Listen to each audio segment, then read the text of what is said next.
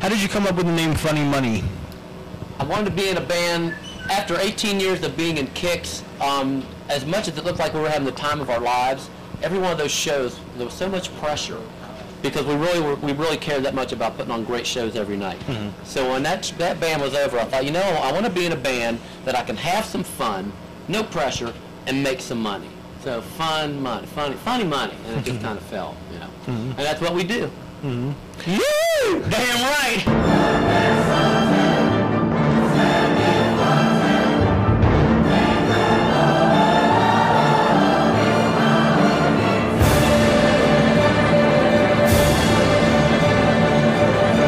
Let the Slam Fest begin! Welcome to another episode of the Slam Fest podcast, where we bring the premier rock concert pre-gaming experience from the parking lot to the podcasting airwaves. I'm Brad. So this episode is going to revolve around another obscure band. And at this point in time, I was living in the Baltimore area. So I'm going to talk about the Funny Money concert I saw on April 17th, 2004 at the Record Theater in Towson, Maryland. And to help me recap this show and talk a little bit more about Funny Money, welcome back to the show, Steve. Steve Wright, Hotter Than Hell podcast. Hey, Brad. Good to be here. Thanks for inviting me back, and I'm looking forward to this. I'll get into it when we get going about it too. Yeah. So we were just talking about this before I hit record, but Steve was on, I think it was episode 61 back, the Rockin' Pod recap. We did a song draft with my brother and Steve about Tommy Skio's written songs during Tesla, and we came up with our own albums. And I was telling Steve, I said, I didn't send you the Slamfest concert history questions that I normally do with guests outside of the Slamfest crew, but we were just talking, and I'm going to have him on another show in the future, and we'll throw those questions at him at that point. So before we get started, Steve, I got a review. Oh, so, it's funny. I don't always look for those. I try to, just to, you never know when one's going to pop up, because you don't really get alerted unless you know something I don't about reviews, but they just pop up for me. So this is a Apple podcast review, and it is from STG217. I really wish I knew who these people were, that were reviewing us, but it's always please identify yourself in the review. Yeah, it's a little username, but headline: outstanding. 5 stars. This is the most unique music podcast I've heard. Talks about the whole concert experience, unlike any other show. Nice. Well, thank you to STG217. Appreciate that. That's, again, I was going for something unique, something a little bit different, and I think it's resonating with some people, which is very, very cool. So, Funny Money. Not exactly a household name. I don't know how many people are going to know who we're talking about, Steve, so we're going to have to educate them. But backgrounds with Funny Money. Steve, I think I heard you guys talk about them on some podcast, one of your episodes or multiple episodes. You're obviously in Pennsylvania there, Funny Money down in Baltimore, Maryland area. But this is, for those of you that don't know, this is Steve Whiteman's post Kicks side project. I mean, it's really a band. I don't know if I want to call it a side project. It was a band. They put out four studio albums and one live album over the course of their history. But how did you get into them, or how did you get exposed to them, Steve? Well, when this came out in 2000, I think 1999 was the first album, and Kicks kind of, you didn't really hear that they broke up. They just kind of went away.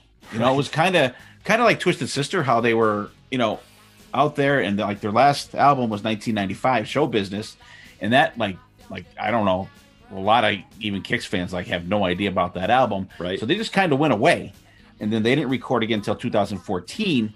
So internet was going good then. So you know, like the internet started like 95, something like that. So, Yeah. you know, you were able to get some news online. So you kind of, you know, I don't know if like what the site was at the time, but it was like kind of like a blabbermouth Metal Sludge kind of thing that, Yep. you know, you see Steve Whiteman starts a new band and they're, you know, we're 3.5, 4 hours from Baltimore. So, and when Kix was riding high, you know, they opened for everybody here. They're probably the band that I've seen the most out of any band, like any major band, and probably close to like 40 times because they open for everybody and they play like one-off shows here and there. So when, you know, we heard, you know, because we hadn't heard anything from Kix a long time, then you hear, you know, Steve Whiteman has a new band called Funny Money, and like, you know, we were all over it.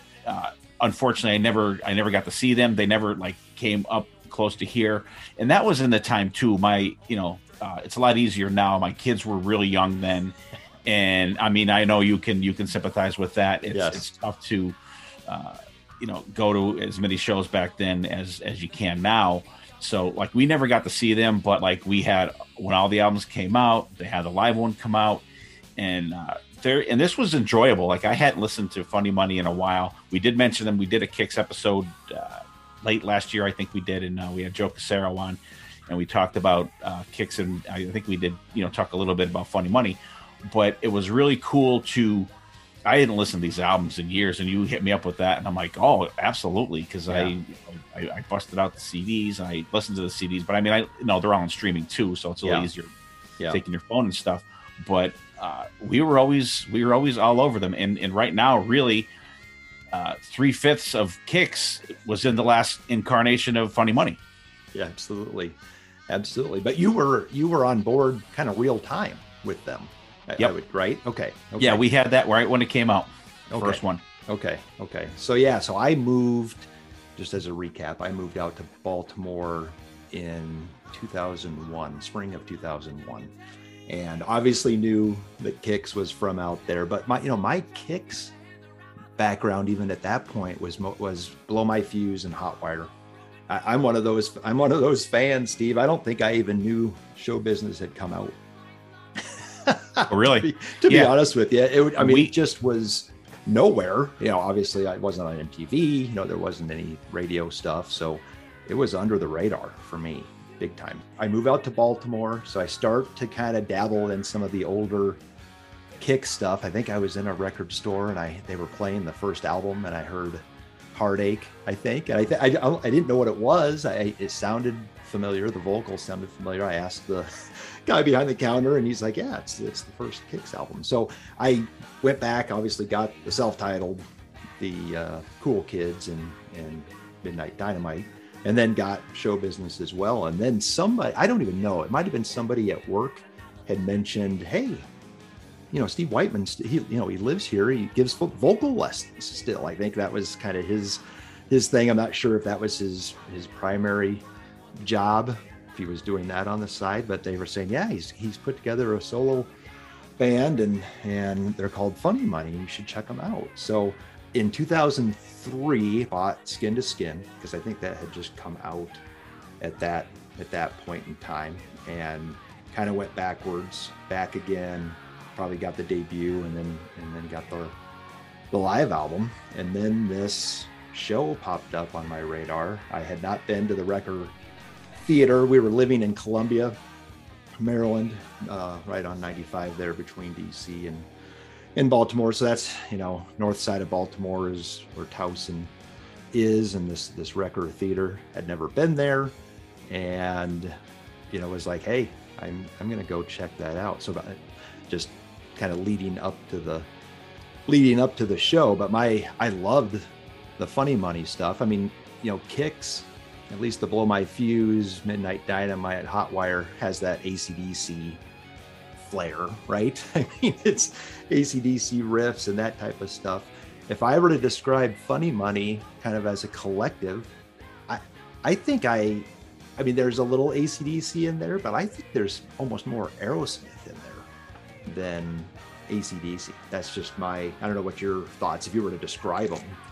Steve. Yeah, it has a little, I won't say poppier feel than Kix, but I mean, there's definitely elements there. I mean, you know that this is the guy that's in Kix, like, vocally right off the bat. But, Sure.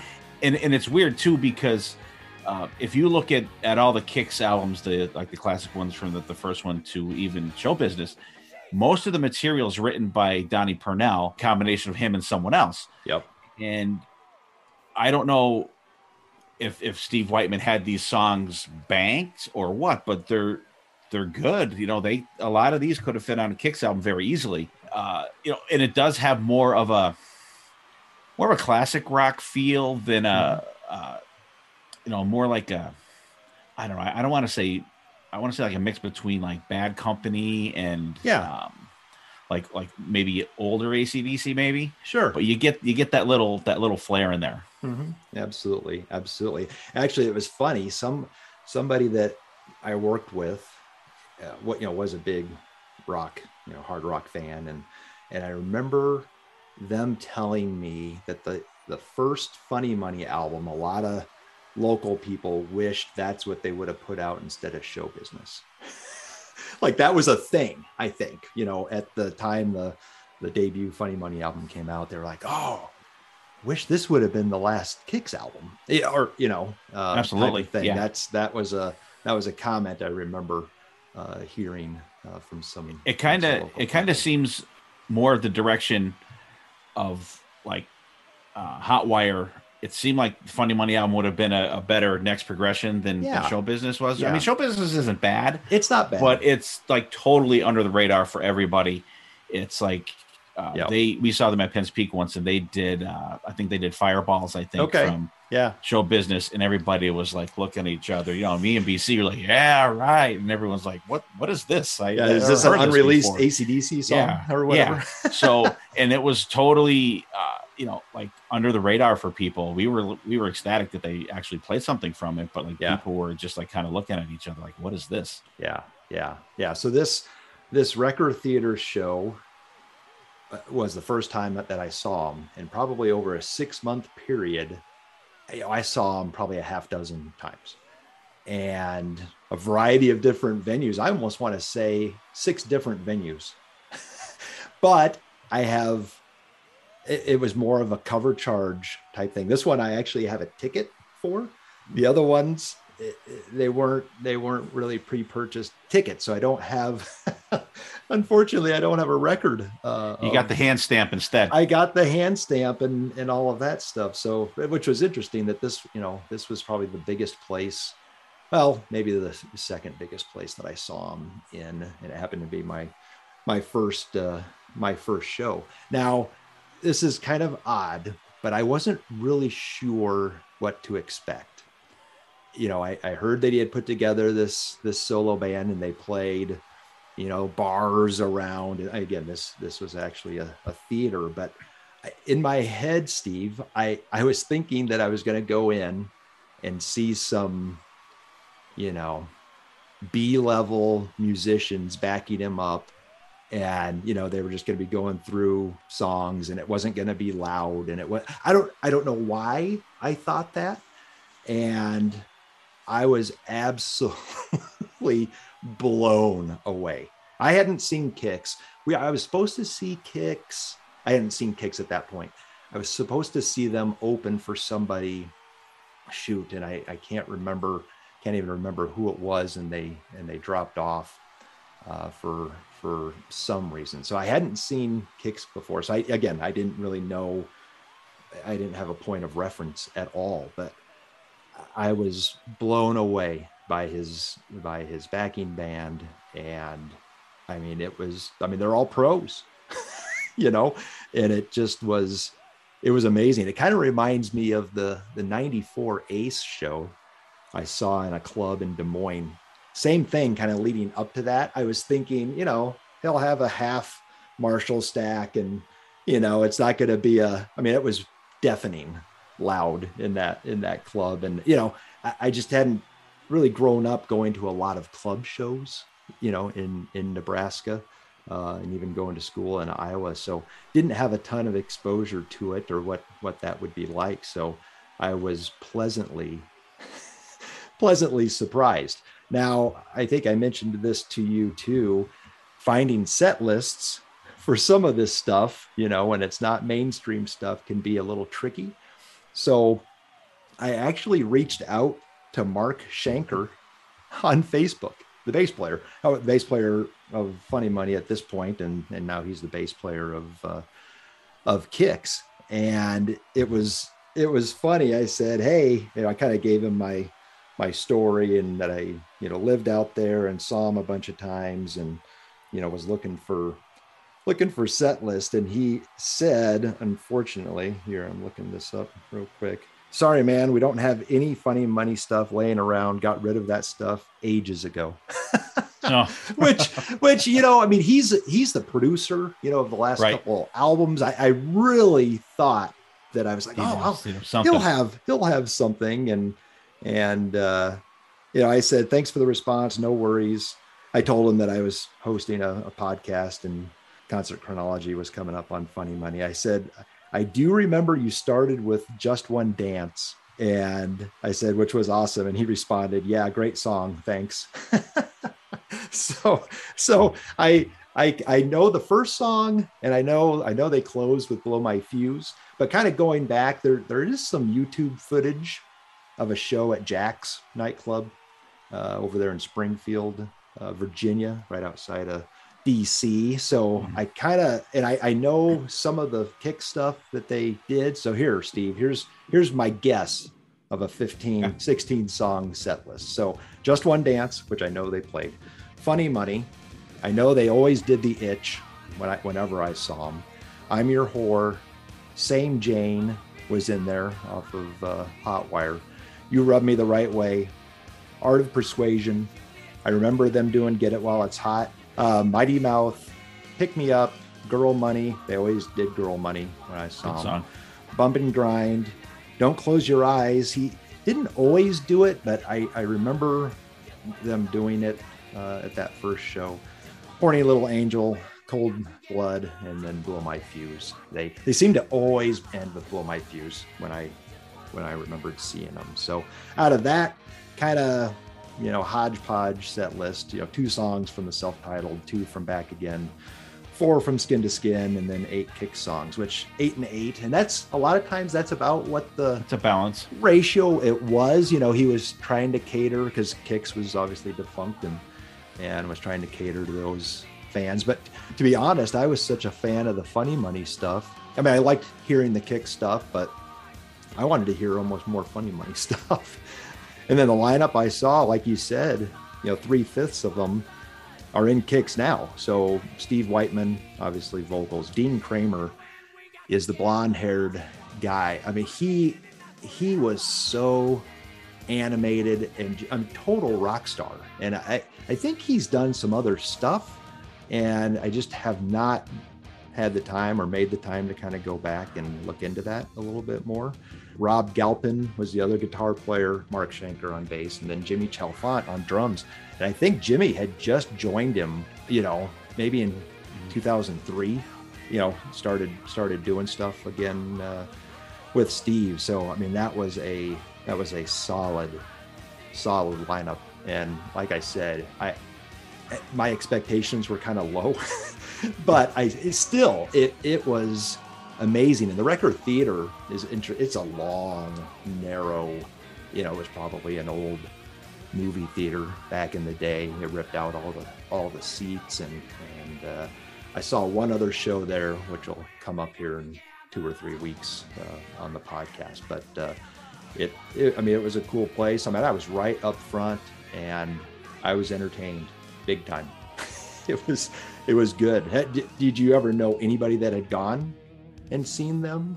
No, it seems like that they didn't leave that Baltimore area. They stayed in Maryland, Hagerstown, and I'd say the furthest north they probably played. There were a couple of clubs, and actually there still are a couple of clubs in the York and Harrisburg, Pennsylvania area. Sure. Yeah. I would say that's probably the closest that they came up here. Yeah. But getting back to what you said, you didn't have high expectations. They're the best shows. When you go in, you're thinking, okay, I'm going to go just check it out. It'll probably be okay. And then you're like, oh my God, that was awesome. they are the best shows to see. You're right. You're right. And for you who have not seen Kix before, what did you think of his stage presence? Oh God, yeah, just off the charts. Yeah, amazing. And he wore that the belt, which he with all the harmonicas in it and stuff. So I mean, yeah, he was great banter in between songs and yeah, again, like I said, they didn't just. Why I thought this, they didn't just stand still, and play the songs like a bar band would do. They were running all over the stage. They had little, I think the guitar players each had like a platform. And I feel like when they got up on it, who else? Cheap Trick does that, I think, don't they? And that lights like shine up on them. Yep. They had stuff like that. They were engaging with the crowd, pointing to people. And I got a show. Yeah. It stuck with me. I mean, that's, 18 years ago, and it's one show that has really stuck with me.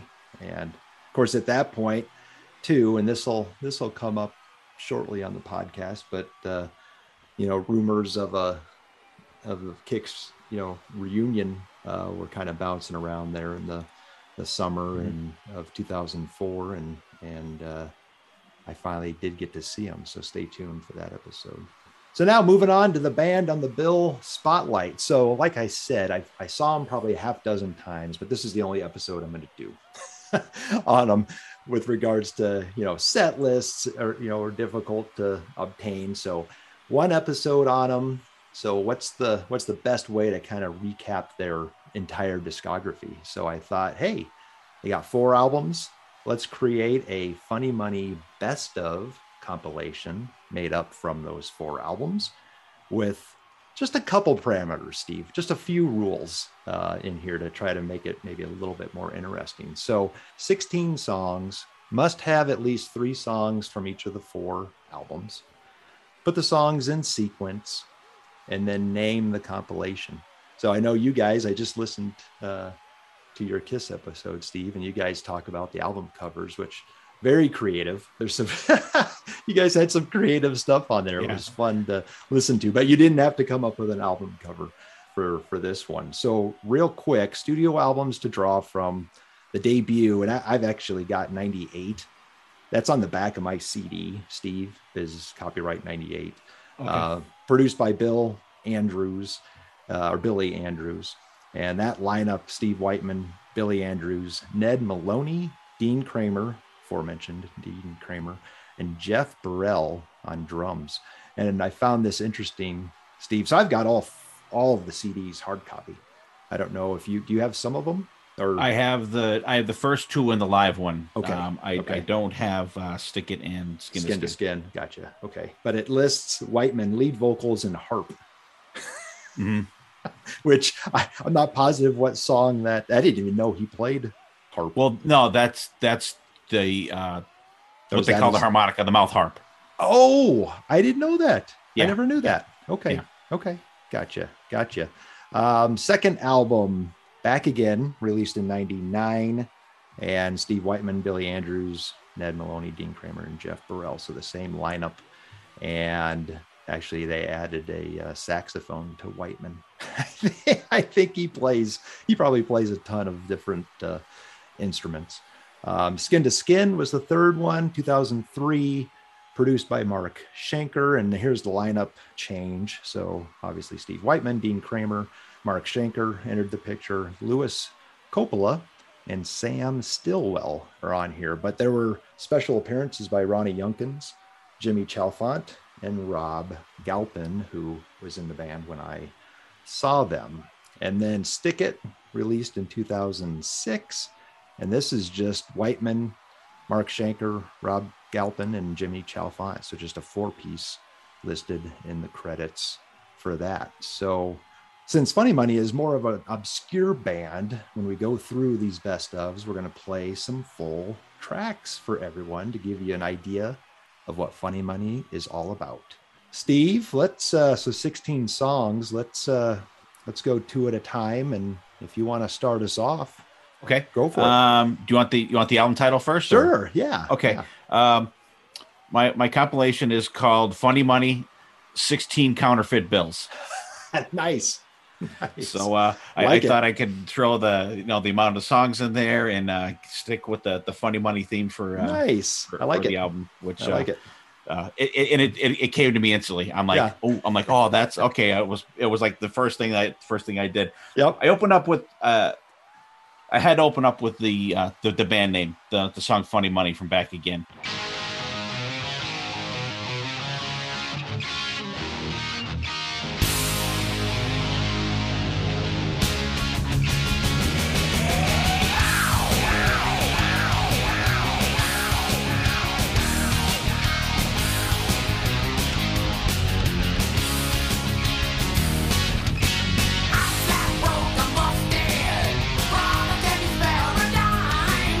Found myself in the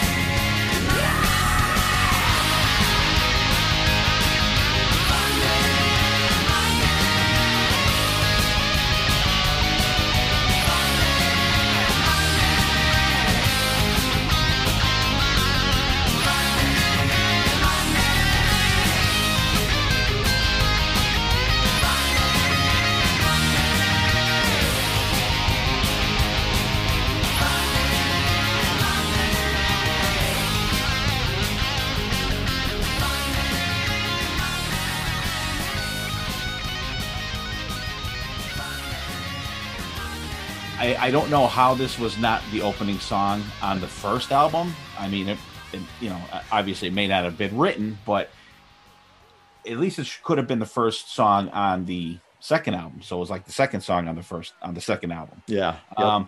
Hard rocker, very Kix-like riff. And I'm so glad that the band name song was like a rocker.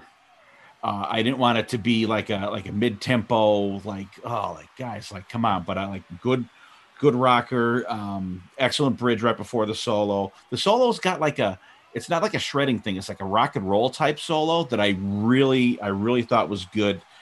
Goes right back to the chorus, fun rocking song, and the lead playing. You don't get it for the main solo of the song, but he rips it up playing the song out. It's just a great start to my album. Yes.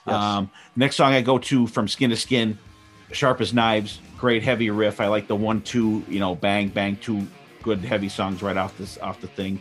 But it's like kind of like a heavy, funky kind of feel. And I like there's a lot of times where I like Steve Whiteman's the cadence of his vocals. And if you listen to our podcast, I'm a sucker for the hey, hey, heys in songs. You get them in there. Background vocals are great. Some really good leads under the vocals towards the end. Just another a good one. I like to get that 1-2 punch in an album. Nice. I like it. You're gonna hear a little bit more about the band name song here in a couple of seconds. So my album, I decided to call it Funny Money Artificial Hits. There you go. So same idea though. Wanted to play off of the Funny Money thing. And if I, listening to you guys' episode, I just started thinking, what would my album cover? Yeah, it'd be just a collage maybe of the 4 album covers. But somehow, it's weird that they never capitalized on that. They never really did, other than the song, because the song was kind of which was kind of weird. Yeah, agreed. Do a dollar bill with Steve Whiteman's head on it or something would have been cool.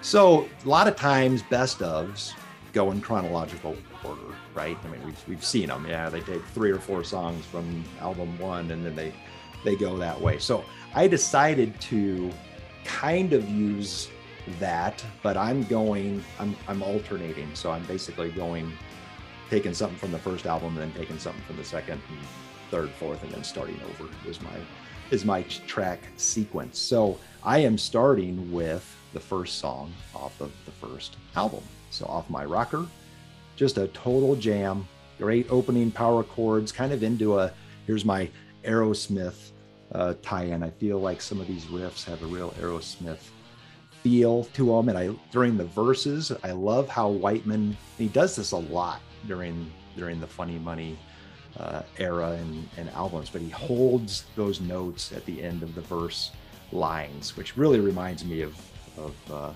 stuff that Steven Tyler does. Pre-chorus, she's so good, she's so bad, and she knocks me off my rocker. Just a great song. And you can tell, Whiteman, he's talking in between the song. He's got a great sense of humor. And some of the lyrics, verse 2, she can't cook, she can't sew. No, it ain't the dough that makes me rise. Small town boy, big time girl says it's in the motion, not in the size. It's just that type of stuff I bet Gene wishes he could have. Oh yeah. Gene Simmons wishes he could have written some of those.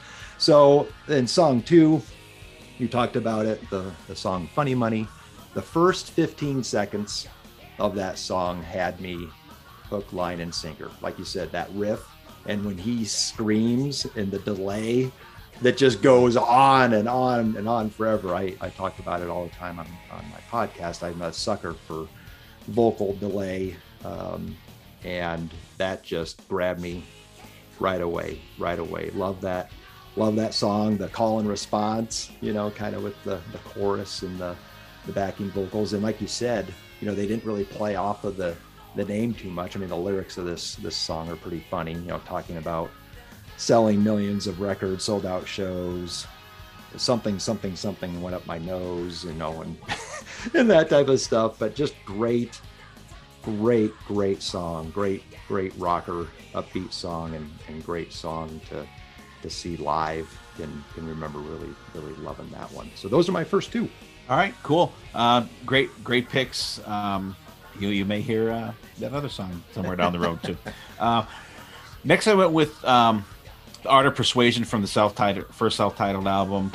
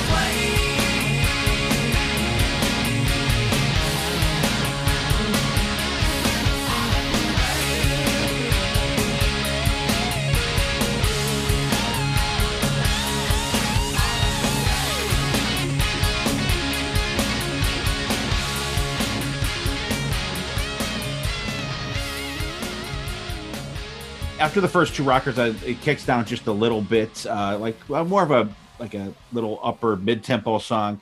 Steve's got great vocals. The guitar sound is a little different on this one, which I really liked, and very cool pre-chorus, and the chorus is very, very catchy. I've been singing this song for like a week, and I would be literally listening to something for our podcast, and then this chorus would just pop into my head, and I'm like, I mean, not necessarily a bad thing, but just a fantastic very memorable chorus in that song. Track number 4, I do Horny Little Angel from Back Again. I really like the feel of this one. It's got some groove and some swing to it. Steve Whiteman's vocals are really good, and he puts a little extra whine into the vocals on this song that I thought was really cool. Once again, you're going to hear this a lot. The chorus is fantastic, and the solo break is really good as well in this one. Just a solid song. Very good. Very good. Yeah, I'm liking this already so far, Steve. Again, this is going to be a testament to how good I think the funny, some of the Funny Money stuff is, because we've got some similarities, but I think I can already tell we've got some differences, which is very, very telling. So next up, I went with the title cut from the Skin to Skin album. Again, totally different, like you were just saying, kind of a different feel with your last couple of picks there. So Jimmy Chalfont's actually on the drums with this. He wasn't on the whole album. Cool riff and groove, is what I've got. Lead guitar melody in there. Again, holds the notes on Skin, as he's going through the verse. Pre-chorus is good, and then a lot going on in the chorus. There's vocal lines, there's ahs going on here and there. Just great Whiteman interjections in there. It's just very, very cool song, and just something different. I can remember that was the first album I obtained, Steve. So, kind of going through Bad Luck and trying to think if Skin to Skin shows up. Well, yeah, Do You Wanna, and then Skin to Skin's a third song. It's different. It's different, but it always resonated with me. And then going on to the album Stick It, I went with track 2, Hot on Your Heels. Great riff, verse and pre-chorus, chorus vocal melody kind of follows the riff, which I'm not always a huge fan of. I kind of want the underlying riff doing maybe something a little bit different. It seems to me, and again, I'm not a musician, but it seems kind of lazy to me when the vocal melody follows the riff to a T, but it works. It works for me here. And then there's just a great bridge that just kind of takes a left turn. Every time you think of someone else, all you do is dream about me. Surprised it takes more than this heartbreak to set you free, and that pops up again at the end. But just a great song, track 2 from Stick It. So those are my 3 and 4. Yeah, and it's I like how you mentioned the vocal cadence going with the music. Yeah. That's a lot of Sabbath stuff. Oh gosh, yes. The old classic Sabbath stuff. There's a lot of that going on there. Which, it works. It works. It works. Yeah, it does. And sometimes it doesn't. But I think here it does as well. Yeah. And another thing you brought up, I really like the overall production on all of these albums, because there were some. Back then, you were getting those what they call the brick wall sound and that crazy reverb and everything on there. You didn't get that with this. You got kind of a the late 80s, early 90s type of production on these albums, and I thought it was really good. And they pretty much stayed true to themselves production wise, I think, and that was really cool. Yes. My next 2 songs, I go with Do You Wanna from Skin to Skin. Nice. Good, what I call good foot stomper. Another one got a very Kicks-like feel to it. I like the layered vocals in this one. The production is great. His vocal cadence, once again, is really cool in this one, and really cool harmonica solo in this one. Yes. To start right before the guitar solo that is really good. But they're both really good. I think really good song. Next, I go to Monkey See, Monkey Do from the self-titled album. Another song that has a sort of a little swing to it, like monkey swinging, I guess. I don't know if that just like literally just popped into my head, thinking about that song. Once again, more layered vocals. The drums are really good on this song. I think they have kind of a standout feel on this one. Great background vocals. This song has the best guitar solo on the debut album. It just absolutely kills. It's absolutely fantastic. And there's some really good leads at the end going out of the song as well. It's just a fun song. And there's certain songs, and there's one that I have down further that, and you mentioned some of the lyrics and stuff that only Steve Whiteman could really get away with. Right. And there's one coming up, and I'm like, this is the only guy on the face of the earth that could sing this song. Well, yeah. So even with Monkey See, Monkey Do, yeah. What did you think of all the, all of his interjections of, chimpanzee, monkey, all that stuff. I mean, only he can do that. Right. Yeah, you're not going to hear you're not going to hear that in a Judas Priest song or Iron Maiden. You're not going to. Well, you'll hear in the one Iron Maiden song, you do hear that Climb Like a Monkey, but people hated that one. Right. A lot of people just hated that. Right. But Steve Whiteman, you have no problem. It totally fits in with what he does. He can get away with it. That's right. Okay, so back to my 5 and 6.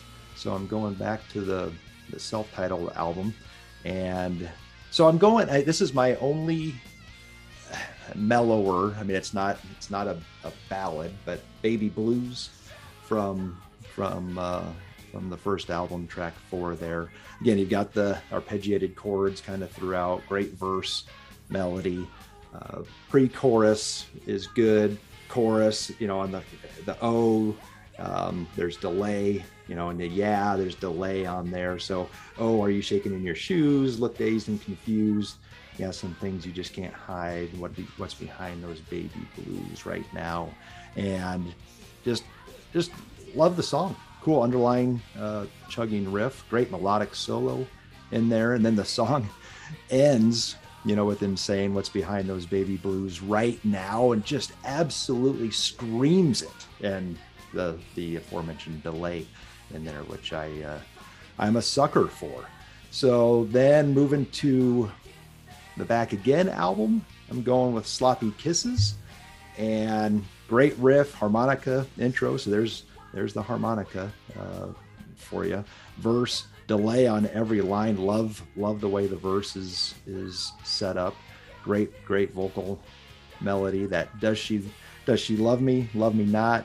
She doesn't kiss and tell line, and then the kind of the call and response. Don't you cover me with sloppy kisses is great. And there's even some hand claps in there. I'm a fan of hand claps as well. So that is, one thing I did note. I mean, he's got a lisp, and it's really prominent in this song. I think he was able to, and I don't know if they did something during the kicks. You didn't hear it. It didn't come out, I don't think, that much in some of the kick stuff. So again, you see him live, you can hear it. But this song, I made a specific note. Again, it doesn't bother me, but it just stood out for whatever reason on this song. Maybe it was all the S's, sloppy kisses. Well, and you're not used to hearing it. You know what I mean? When you get something that's prominent like that in a song, you don't hear it in anything else. It's like it does kind of stick out for you. Yeah. And I wish, the old Judas Priest albums where they'd say lead break, Tipton, lead break, Downing. I love when they do that. I swear these guys are trading off. They have to be trading off in some of these, and I wish I knew a little bit more. Or there was a little bit more information on it, because it sounds like they're trading off from time to time, but I'd like to know that for sure. So that's my 5 and 6. Yeah, good picks. Baby Blues. That one's got a little poppy feel to it for me. It does. Yep. It does. And I'm not saying that's a bad thing.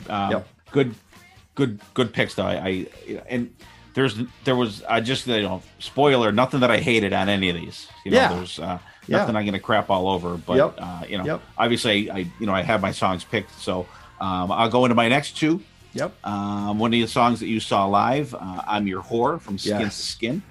I like that it's got like a kind of a chaotic beginning, and then boom, Off you go, hard to a hard rocking start. Some cool harmonica in the beginning there, leading right up to the verse.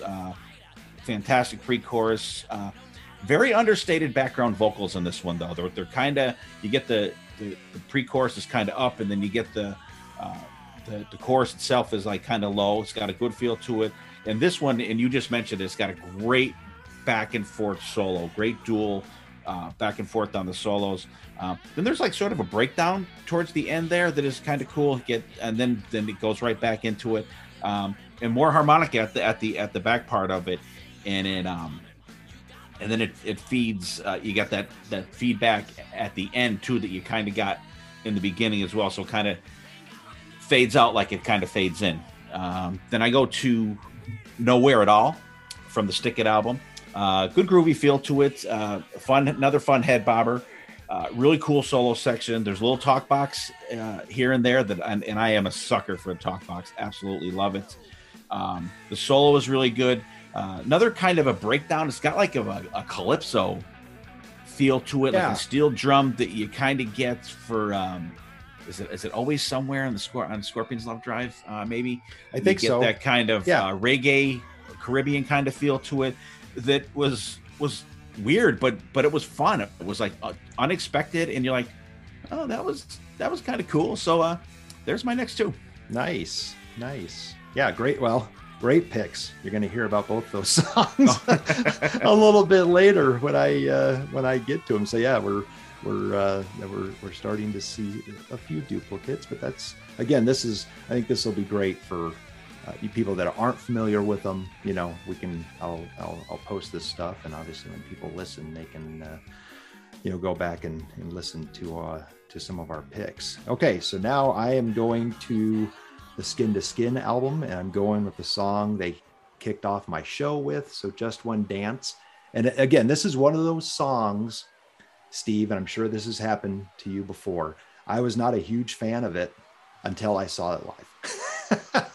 And I mean, that heartbeat, it's only, it's drums, but it's like a heartbeat intro, and then just kicks in, and it's just a driving riff. And I mean, his vocal, and again, being the first thing that I saw, and I'm picturing it right now, Steve. I can remember that drum intro heartbeat thing was going on, strobe lights were going, the whole band was facing the back line, basically. You could just see their kind of silhouettes. And as soon as he turned around to sing, everybody turned around, lights came on. Oh, I mean, it gives me chills right now as I'm talking about it. It was so cool. So yeah, that guitar picking part at the beginning, great verse melody. Again, not a lot of space in there, which I like some space in my riffs, but when it's a driving upbeat one like this, it's great. And just one heart, just one dance, and then the music stops. When we get together, just one dance, everything stops. We can, or Why Can't It Last Forever? Just a great rocker. And next up for me from the Stick It album, I'm going with Crush.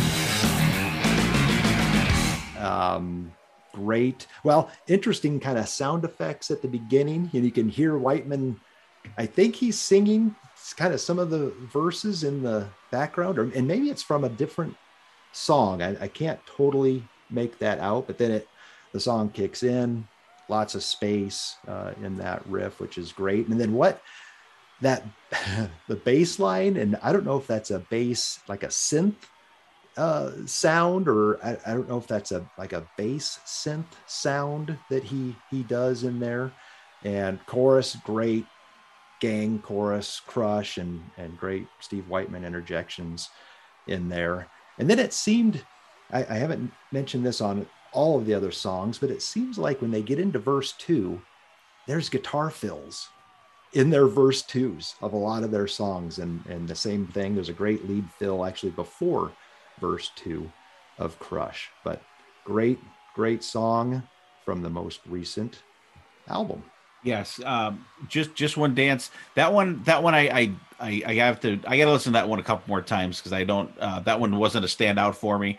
But and you're absolutely right. There are certain songs that you hear on an album, you're like, sorry, dog, and then you see it live, you're like, oh my God. And my main thing with that is I used to hate the song "The Evil That Men Do" from Iron Maiden. Used to absolutely hate it until I saw it live. Yeah. Now it's top 15, top 20 Iron Maiden songs for me. I absolutely love it. I used to despise that song. Yeah. And even watching it on like live videos, I hated it. But you get that one song and you're like on it, and you see it live, and it just totally changes it. And like I said, you could visualize exactly what took place and how it came about. So that's I'm gonna have to check that one out a little more. Yeah. And Crush, you'll hear about that one in a little while. Yep.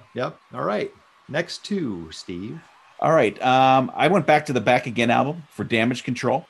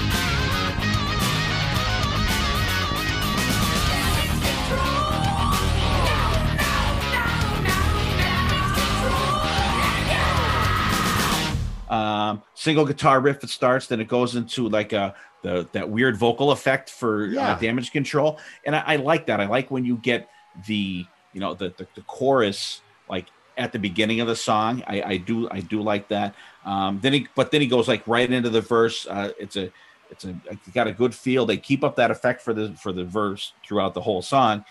Really good lead fills, like you said, between the verses and the chorus. Another harmonica solo that breaks into a little talk box again, and then back to the harmonica, which I love back and forth stuff, especially when it's like harmonica and guitar. Yes. You get that total different feel for it. Fantastic song. I love the chorus. I love the harmonica plays out at the end. Is absolutely fantastic. Next one, and this is the song I was talking about before that only Steve Whiteman can sing, Boogeyman. Lyrically insane, just like, and I literally have written down here, totally stupid lyrics, but this song rocks. It really does. Another one with a cool back and forth between the harmonica and the guitar, just an excellent song for me. Yes, nice selections. Yeah, Damage Control kind of reminds me of, the first time I heard Miracle Man.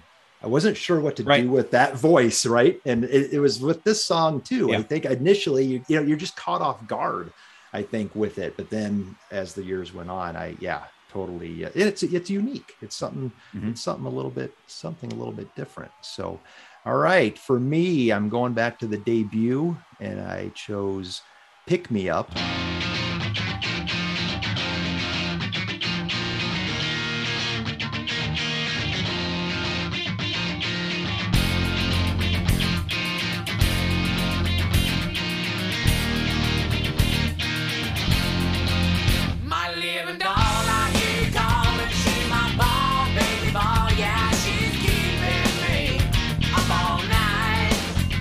Honey horse, don't you cry, gonna sing you a lullaby.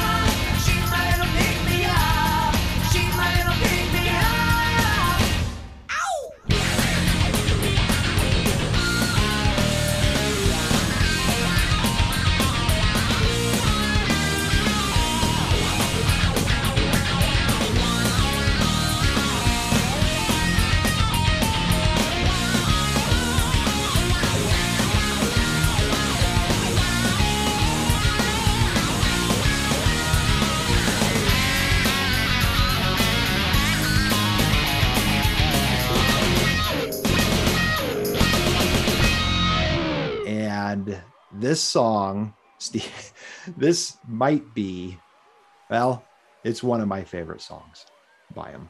And palm muting, chugging riff, great groove, verse, harmonies in there, pre-chorus, always hold me, squeeze me, knows just how to please me. She's the coffee in my cup. I just love that lyric. Can't deny those big blue eyes, both her arms held way up high. And then the chorus, again, it's got delay.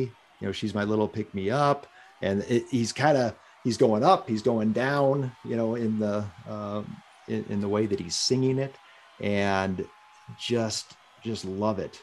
Verse 2, something about her being passed around all over town, which was a funny lyric. And then the outro, again, he's just repeating, she's my little pick me up, and it's almost chaotic with the delay, but I love it. It just does something for me.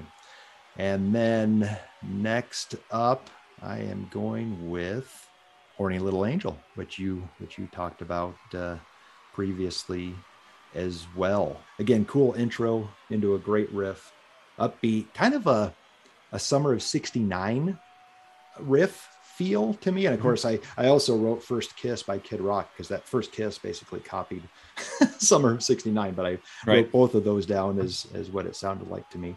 Verse, great melody. Again, holding those notes, you know, at the end, that just does something for me. Chorus, sparks, they fly, horny little devil, she's my horny little angel. Just great stuff. But here was the second pre-chorus, Steve. There's a lyric in there: when we come face to face in a '69 embrace. I'm not I face to face. I thought that was the whole point of the '69. But that's again, play on words. He does that all the time. It fit. So I mean, the song's called Horny Little Angel, for crying out loud. So you gotta have that in there. Yeah. So those were my 9 and 10. Yeah, like you said, Horny Little Angel, I talked about that before. Pick Me Up. Cool song. You know, it didn't make my list, but are you familiar with the band Spread Eagle? Switchblade Serenade. No. There's a song called Switchblade Serenade, and it, I believe it's an album title too. The guitar sound on this song reminds me a lot of that. Maybe not a lot, but it's just, I picked up on it instantly. It's not through the whole song, and I'm saying that as a good thing. I mean, they have some really cool stuff out there. Cool. Kicks up in the middle, right back down. I like it. It kicks back up at the end. Two good picks. All right, what you got? 11 All and right, 12. 11 is one of the songs you picked already. Crush from Stick It.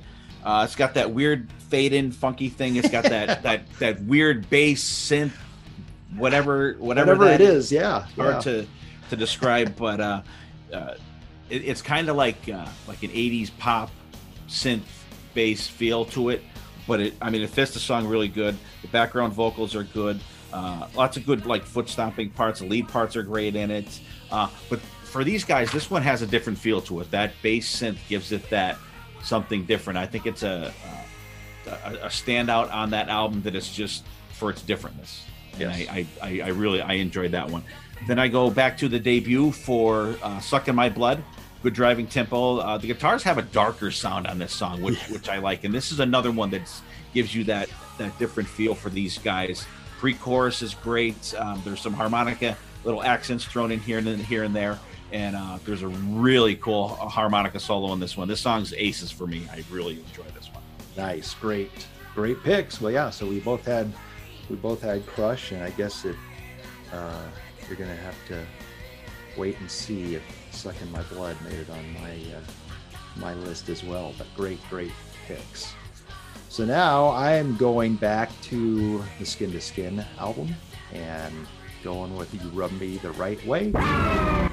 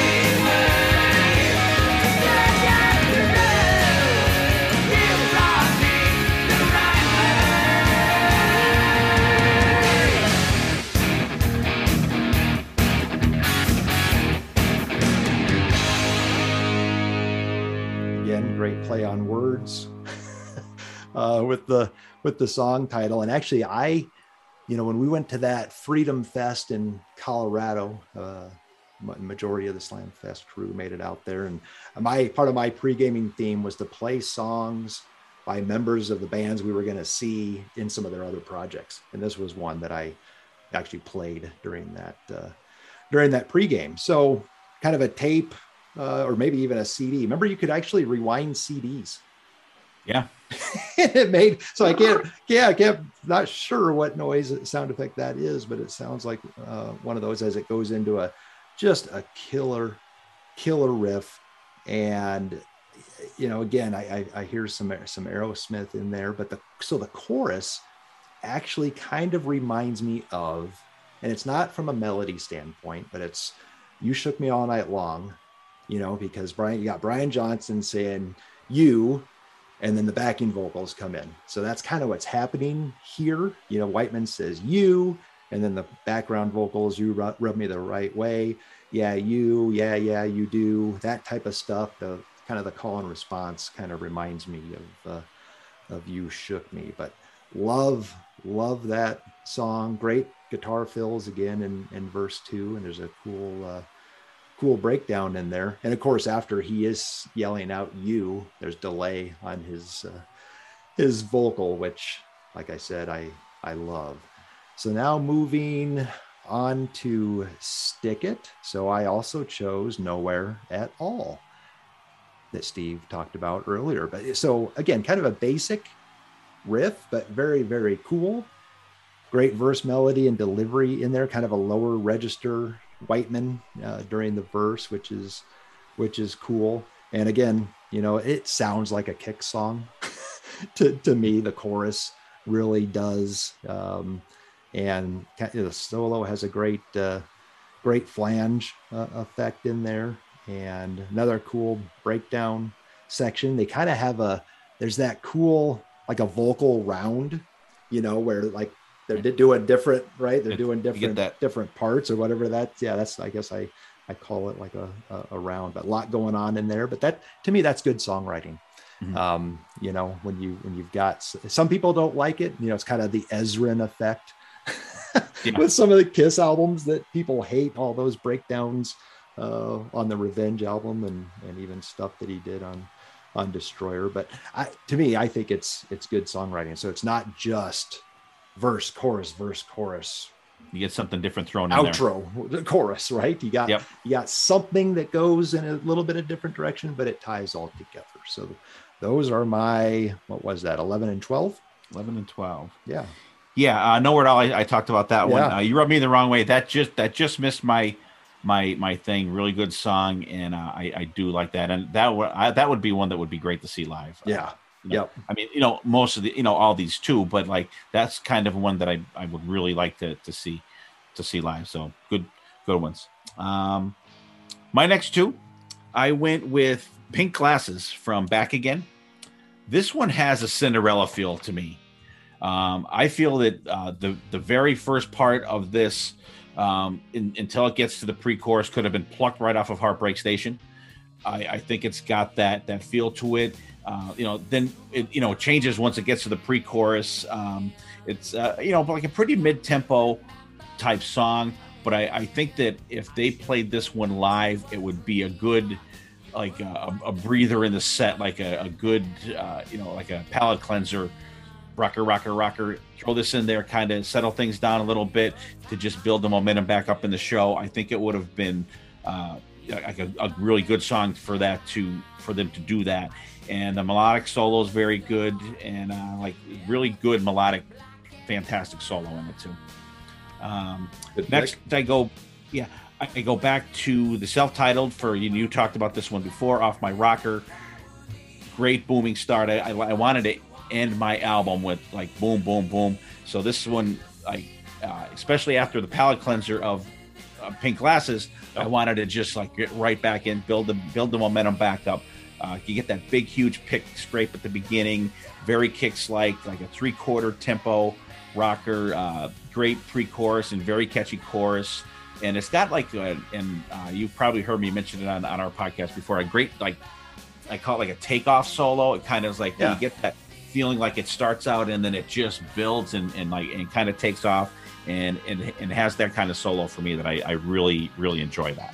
Nice, great picks. Obviously, yeah, I had Off My Rocker kicking off my album. Pink Glasses just missed my album. Great description of Cinderella. That it does sound like something that could have come off of one of their later albums there. So great picks. All right, so I am on 13 and 14, and these songs have both already been mentioned. So Sucking My Blood from the debut, just, yeah, like you said, Steve, just a dark, I mean, the lyrics are about a vampire. So, I mean, it's gonna be dark, but it's a heavy song for them. It might be one of the heavier songs, just again, because it's not necessarily, it's a chugging, riff. It's not an upbeat song per se.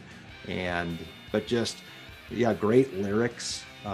You're smothering me, uncover me, and let me catch my breath. I mean, it's almost kind of eerie, but very un-Steve Whiteman like. Yeah, exactly. But there is a harmonica breakdown. I think I had noted after the second chorus, and then ending. Yeah, he just shrieks, "You're sucking my blood," as the song ends. But great song off of the first album. And then I went with I'm Your Whore, which you talked about as well. And my note on I'm Your Whore, it's like, I wonder if that's a nod to Cheap Trick. Cheap Trick. A little bit with the title. But yeah, feedback, soloing, and then serious harmonica going on. I mean, obviously upbeat, and just a great song. I'm Your Whore, underlying backing vocals, give me more and more and more, call and response. Again, this was a live staple back then, and they started a lot of shows with this song, which would be great. Kind of the way I was describing right. Just One Dance, right? Kind of as it got started with the feedback and then the lights coming on and harmonica going, it would have been something. So, and then like you mentioned, yeah, there's more harmonica kind of during the outro there as the song comes to a close. But great song. So that's my 13 and 14. All right, yeah, and like I said, I've had both of them before, so I'll move on to my next two. Yep. I go to the Back Again album for Resurrection. That do. Yeah. Love when Steve Whiteman does that stuff. Absolutely great. Does that, then goes right into the first verse. I love the feel to it. The cadence of the verses is fantastic. I love when he does that. Catchy song, lots of hooks in there. Background vocals are great. Melodic. Now you get a melodic harmonica solo here, and then it goes into just a scorching guitar solo. And the tone's different on the guitar solo on this song too. There's different from what you get on the other songs, but it fits the song. It's really good. And then there's like a tribal drum breakdown, another one of those unexpected kind of things that you get there right after the solo. Yep. Very cool, very unexpected, fun song. And then I go to, for my last song, I wrap up the album with By the Balls. Bang, bang, bang. Just starts right off with the cool drum fill thrown in there. Good driving feel to it. Steve Whiteman's vocals are spot on for this. Heavy guitar sound. Just a fun rocking song that I think is a good ender. He's got a cool little spoken word part in there. The solo section is great. You get some awesome back and forth in the guitar solo there. You get more harmonica at the end.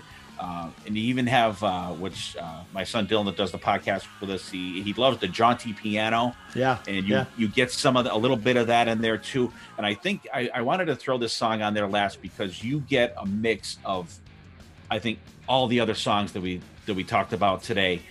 The harmonica, the back and forth guitars, you get a little bit of spoken word in there. Yep. I think it was a good blender song. You throw all the other songs in the blender and this song comes out. And I think that's kind of how I wanted to end it, where you get a flavor of everything that Funny Money did up to on my album, and this is the culmination of everything. Yeah, nice, great pick. So when they were hinting about Stick It coming out, was By the Balls something that got released like online? Do you remember hearing?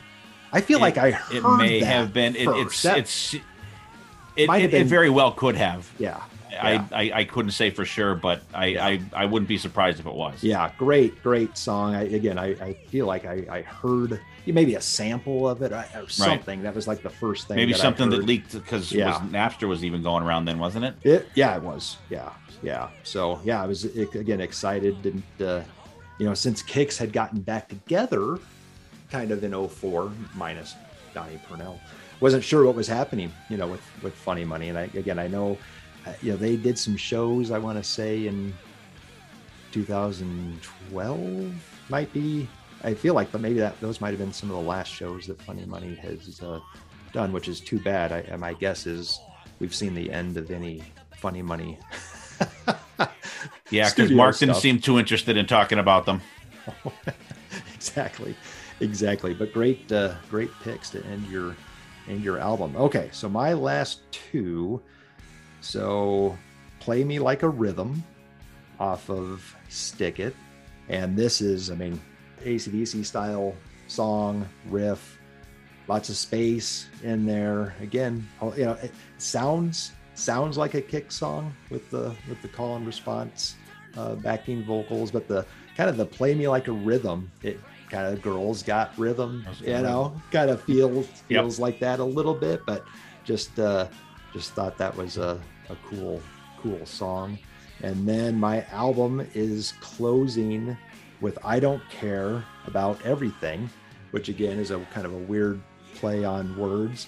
It's a pretty basic and simple song, but I thought the song, I think it's fun. And it starts off with the chorus. Steve, you're a fan of that, and oh no, hell no, and then the guitar later on kind of does the melody of the oh no, hell no that he did, and then it breaks down. It's written to be played live, right? There's just a drum breakdown section with the chorus going and guitar fills going on, and then kicks back into the main chorus. So I kind of got to that point, and I said, I'm just going to put a fun song on the end, and that closes out my album. Yeah, two good enders. I like the Play Me Like a Rhythm. You do get that Girls Got Rhythm, and instantly, as soon as you hear rhythm in a song, that instantly pops in your head. But it does have that feel to it, and I Don't Care About Everything. Very cool. I like you said, I love when you get that chorus boom right off the bat. Fun song, fun ending, and it's. I don't know if you kept track of what songs we had in common and which ones we didn't, but I like the diversity of our albums. Like we didn't, wasn't song for song, and they were not even really in the same order at all. Right. And neither one of us, for anyone out there listening, we had no idea what the other guy was going to pick going into this. So, totally blind picking. Fun into it. I would listen to either album. Yeah, definitely. Why don't you go through your track listing? Just read off your songs.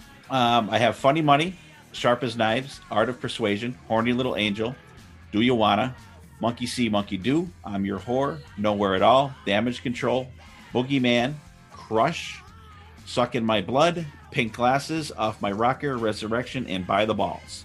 Nice. And mine, Off My Rocker, Funny Money, Skin to Skin, Hot on Your Heels, Baby Blues, Sloppy Kisses, Just One Dance, Crush, Pick Me Up, Horny Little Angel, You Rub Me the Right Way, Nowhere at All, Suckin' My Blood, I'm Your Whore, Play Me Like a Rhythm, and I Don't Care About Everything. So Steve, I didn't necessarily keep track of, did you favor one album over another? I don't know if you noticed that at all. I favored, I kind of gravitated more towards the first two albums. Okay. Because I have 5 songs from the first one, 5 songs from the second one, and 3 from the other 2. Yeah, gotcha. But there's, good stuff, but I did gravitate a little more towards the first 2 albums. Yeah. But I think that's because I I knew the first two albums better. I had more time with them, and I knew of the other two, but I didn't really, back in the day, check them out as much as I had checked out the first two. Yeah. So interesting. I had 5 songs from Skin to Skin, which was the first album that I got. It's just funny how that kind of stuff happens. And then I think I had 4 from the first album, 4 from Stick It, and then 3 from Back Again. So yeah, that was awesome, Steve. I was just curious because we had talked about Funny Money. I was just kind of, you revisiting the albums, and I was curious to see what you were gonna go with. And like you said, we had some similarities, but we had some differences as well. So people have a good overview of who Funny Money is. Now on to a Slamfest tip of the week. So, again, for these shows that have already happened, I kind of dig back and try to think of some topics to talk about. And again, talking to Steve, who's from the Pennsylvania area, and I know has been to Merriweather Post Pavilion. So obviously when I was living in Columbia, and I talked about it on that Iron Maiden Dio Motorhead show episode, that it was literally 5 minutes from my house, which is just crazy. So I've got another couple of shows coming up from there in the near future, but I know Steve and his gang have been frequent attendees of the M3 Festival. So when M3 started, Steve, was that your first time to Merriweather? Yeah, and it couldn't have come at a better time, because leading up to that, me and my buddies, we would go to all the KISS expos and the New York, New Jersey ones, and they ended 2008. 2009 was the first M3. So that kind of just took its place. And I had probably driven by your house a bunch of times too down there. And KICKS is always a staple. They're always a staple there. There's only we've made every M3 with the exception of last year's, because they had it on the 4th of July, which was absolutely ridiculous. Right. But we've been there for everyone since. We have tickets for this year's, and KICKS has played every single one of them. And they headline. The first year was only one day, and Twisted Sister was the headliner for that. And KICKS played in the afternoon for that one. And then the next year it started having the Friday night, Saturday. Yes. KICKS headlined every Friday night of M3 with the exception of the year the Wasp played. And because KICKS went on, then Wasp, because Wasp would not go on after someone. Not have someone go on after them. Yeah. So there was only one year that KICKS did not headline the Friday night since they started doing it in 2010. Yep. So what was your initial impression of Merriweather when you went? Do you remember? The first year we went there, it was aging. You could tell it was a venue that had been there a long time, and they had two. The first year was just the pavilion with the seats and the lawn. Then the next year they had a second stage up in the parking lot. Yes. Up just above where the lawn is, which and that's evolved over the years. And they built the stage down over the hill. And then within the last couple of years, they've totally renovated everything. There's no more second stage. They have a rotating stage now. Okay. So it makes it, M3 is tough now. So if you really like the first, say 5 bands, you want to see them all, you're not leaving your seat for all those bands, because last start right away of the one band, and the next one, as soon as that stage rotates, that other band is starting. And so you could, if you got a good run of bands in a row, you could be at your seat for a long time. Yeah. But they've done a lot of work there. It actually, a couple of years ago, we had really bad weather. The part of the it collapsed. Oh no! They had a lot of damage there, and it kind of made them do renovations. But it's come a long way. They have a big VIP area on the side. They have luxury boxes up around the top. It's come a long way. It's a really nice facility. And I'll tell you what, man, the jerk chicken sandwiches they have there are absolutely fantastic. And I think the parking lot. I mean, it caters to tailgating. We've done a lot of tailgating. Yeah. We were on that Metal Evolution Oh yeah, show that came out. We Yeah. got interviewed for that, and we're actually on the DVD from that. Nice. They came and they talked to us for probably 10 minutes and filmed everything. I mean, it's only a quick clip that we're Yeah. on there, but Yeah. you know, we've tailgated many times, and they actually had a death there the one night. Oh jeez. A guy was partying, fell asleep in a car backed over him. It was a guy from Pennsylvania. Oh jeez. But we've had many beers in that parking Yeah. lot over the Yeah. years.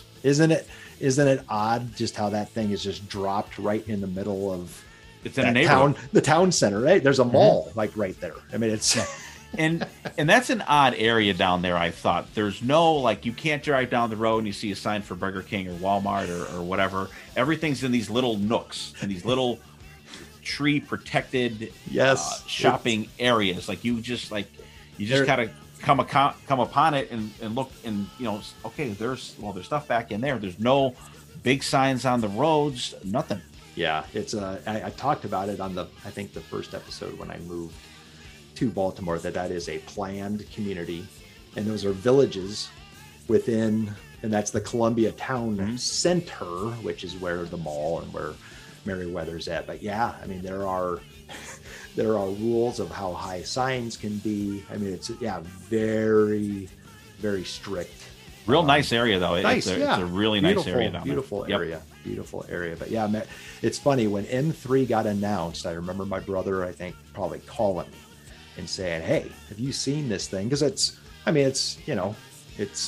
my old neck of the woods. You know, Right. I mean, we would know what we were doing and all that, and I remember talking about it that first year, and something obviously didn't happen. So I have never been to it, and it's something that we've talked about doing. So who knows? Maybe sometime in the. It's fun. in the It's a future. good time. It's a really good time. So now to close this episode out with the which side are you on? Two sides of the coin, I'm getting weary. Which one should I choose? I need time. Choose one. So we're going to talk about the self-titled debut, as I mentioned, released in 1998. Don't have a specific month and day. Produced by Billy Andrews, which was one of the guitar players, and no charting or certifications at all. So obviously, Steve, we talked about some of these songs that made it to our best ofs, but maybe just give kind of an overview of side one, and I can do that too, and then we can talk about side two, and then make our pick. Okay. Yeah. Side one's going to be Off My Rocker, Art of Persuasion, Can't Take the Heat, Baby Blues, and For Keeps. And when I do any kind of reviews, even for our podcast and stuff, I always put stars next to the songs that I like, so I can just pick them out right away. And I have two right off the bat from the first album, Off My Rocker and Art of Persuasion, that made my list. Yep. And I mean, there's really no slouches on here, but they're the two songs on side one that I really gravitated to. Nice. So yeah, side one for me. So yeah, I picked Off My Rocker and Baby Blues. Obviously for my best of. You picked Art of Persuasion. I love everything about it, and I know you talked about the chorus kind of sticking with you. That's probably my least favorite part of the song, which is Oh, really? kind of odd. Yeah, it just never did anything for me. The Can't Take the Heat, I kind of liked everything except for the line, can't take the heat, then get out of the kitchen. I don't know, that seemed kind of cheesy. It's too it's way too cliche, right? And then For Keeps, there's two kind of mellower songs on here, and I like the other one a little bit better than this one. So that's where I'm at with side one. How about side two? All right, side two, we start off with Boogeyman, then we have Pick Me Up, Suckin' My Blood, Monkey See, Monkey Do, and Dry Eyes Cry.